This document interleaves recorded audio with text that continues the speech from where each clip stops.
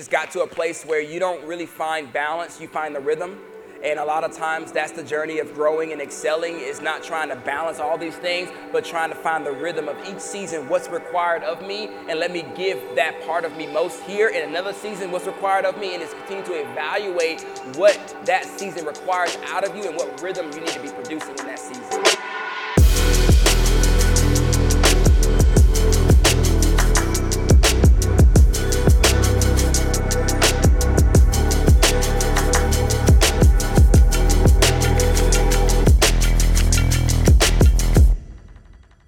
You're about to listen to the best of TSP. This is a collection of content from workshops and conferences that we've done over the years because we want to help you grow and expand your business. So do me a favor, lean in, pay attention, and listen now. Hi, I'm Bianca Avery, and I just want to say that you just remind me of like when one door closes, another door opens. And the reason why I say that is because I had joined your group, right? Didn't find my man in there, but I do have one. He's amazing. Thank you, so Jesus. the door open, right? So just want to throw that out there.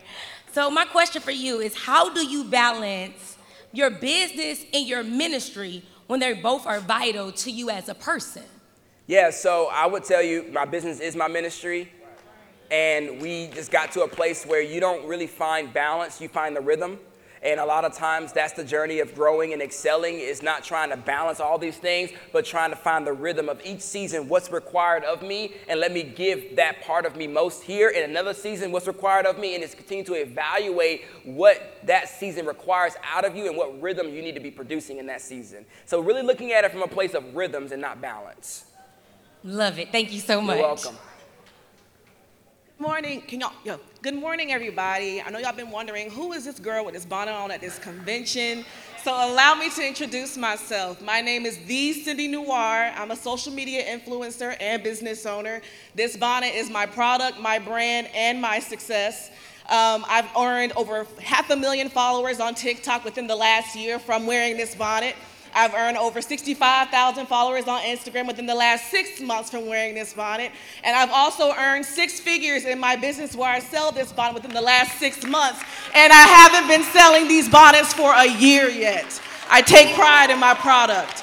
My question for you is, when you talk about pairing the familiar with the unfamiliar, I wear this bonnet everywhere. I'm pairing what you've seen, what you wear every night, with not seeing it in public. But it's unconventional. So my question is, when your unfamiliar is unconventional, how do you market it for people still want to buy your product?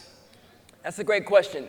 I think for you, you already are doing something that's, like you said, unfamiliar, but at the same time, though, you are doing it for something that's familiar, which is protecting their hair. So I think you just got to continue to kind of know that you are still in a familiar space, but for a physical product, it is still finding the information or concept that is preventing people from doing the thing that they would do, which is, why aren't they protecting their hair? Can you come up with a big idea or concept around why people should be protecting their hair, and then which leads them to, once they kind of educate themselves why they should protect their hair and not use other forms of methods or whatever they're using, maybe it's a scarf or a wrap, and you're like, hey, this is why you need to use a bonnet. So come back a layer. Stop thinking about your product and think about the mindset that they have that's stopping them from even using your product.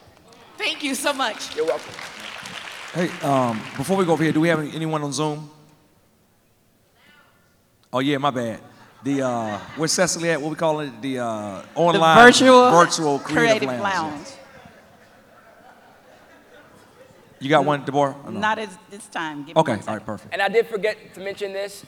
I didn't get to finish my presentation, but if you would like to have access to a document that we created for our in-house students, this is our document that breaks down our cheat sheet for how to run ads, and it has our best performing ads and breaking those things down, showing you how to do it. You can get that right here, just doing the screenshot of that and going to the screen, the website to get that later on. So pull your phone out. That's like a 5 to 7 page document breaking down all the ads that we run and also explaining what those made those ads successful.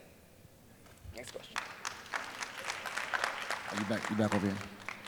Awesome. Thank you so much for the information that you shared. It really resonated with me in a very profound way, so thank you. You're My name is Rachel Davis. I'm a relationship expert who is the founder and the creator of Demystifying Men University, as well as the author of the best-selling book, Demystifying Men. I am a wife who's also a relationship expert who helps women have fruitful, passionate, love-filled relationships with men they desire and deserve from men who desire and deserve them.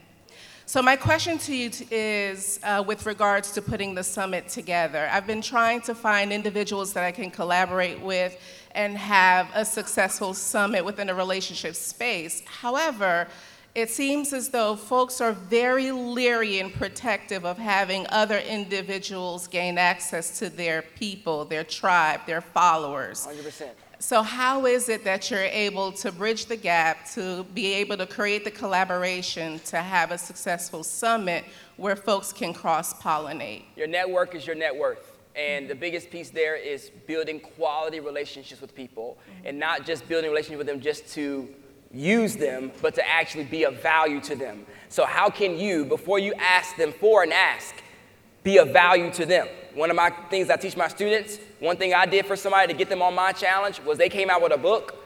I bought 500 copies of their book. And then I gave it to all of my audiences, invited them on my podcast, before I then asked them to come on my online summit. Because now I was a person of value to them because I value their information, but also became a person of value by buying their content and giving it out to my audience for free, which now I became somebody on his list of people he should be paying attention to. So how can you get into somebody's world, be of thinking, how can I be of value to them before I ask them for something? I hope you enjoyed today's show. We drop new episodes every single week, so make sure you subscribe and turn on notifications. Enjoy the next episode.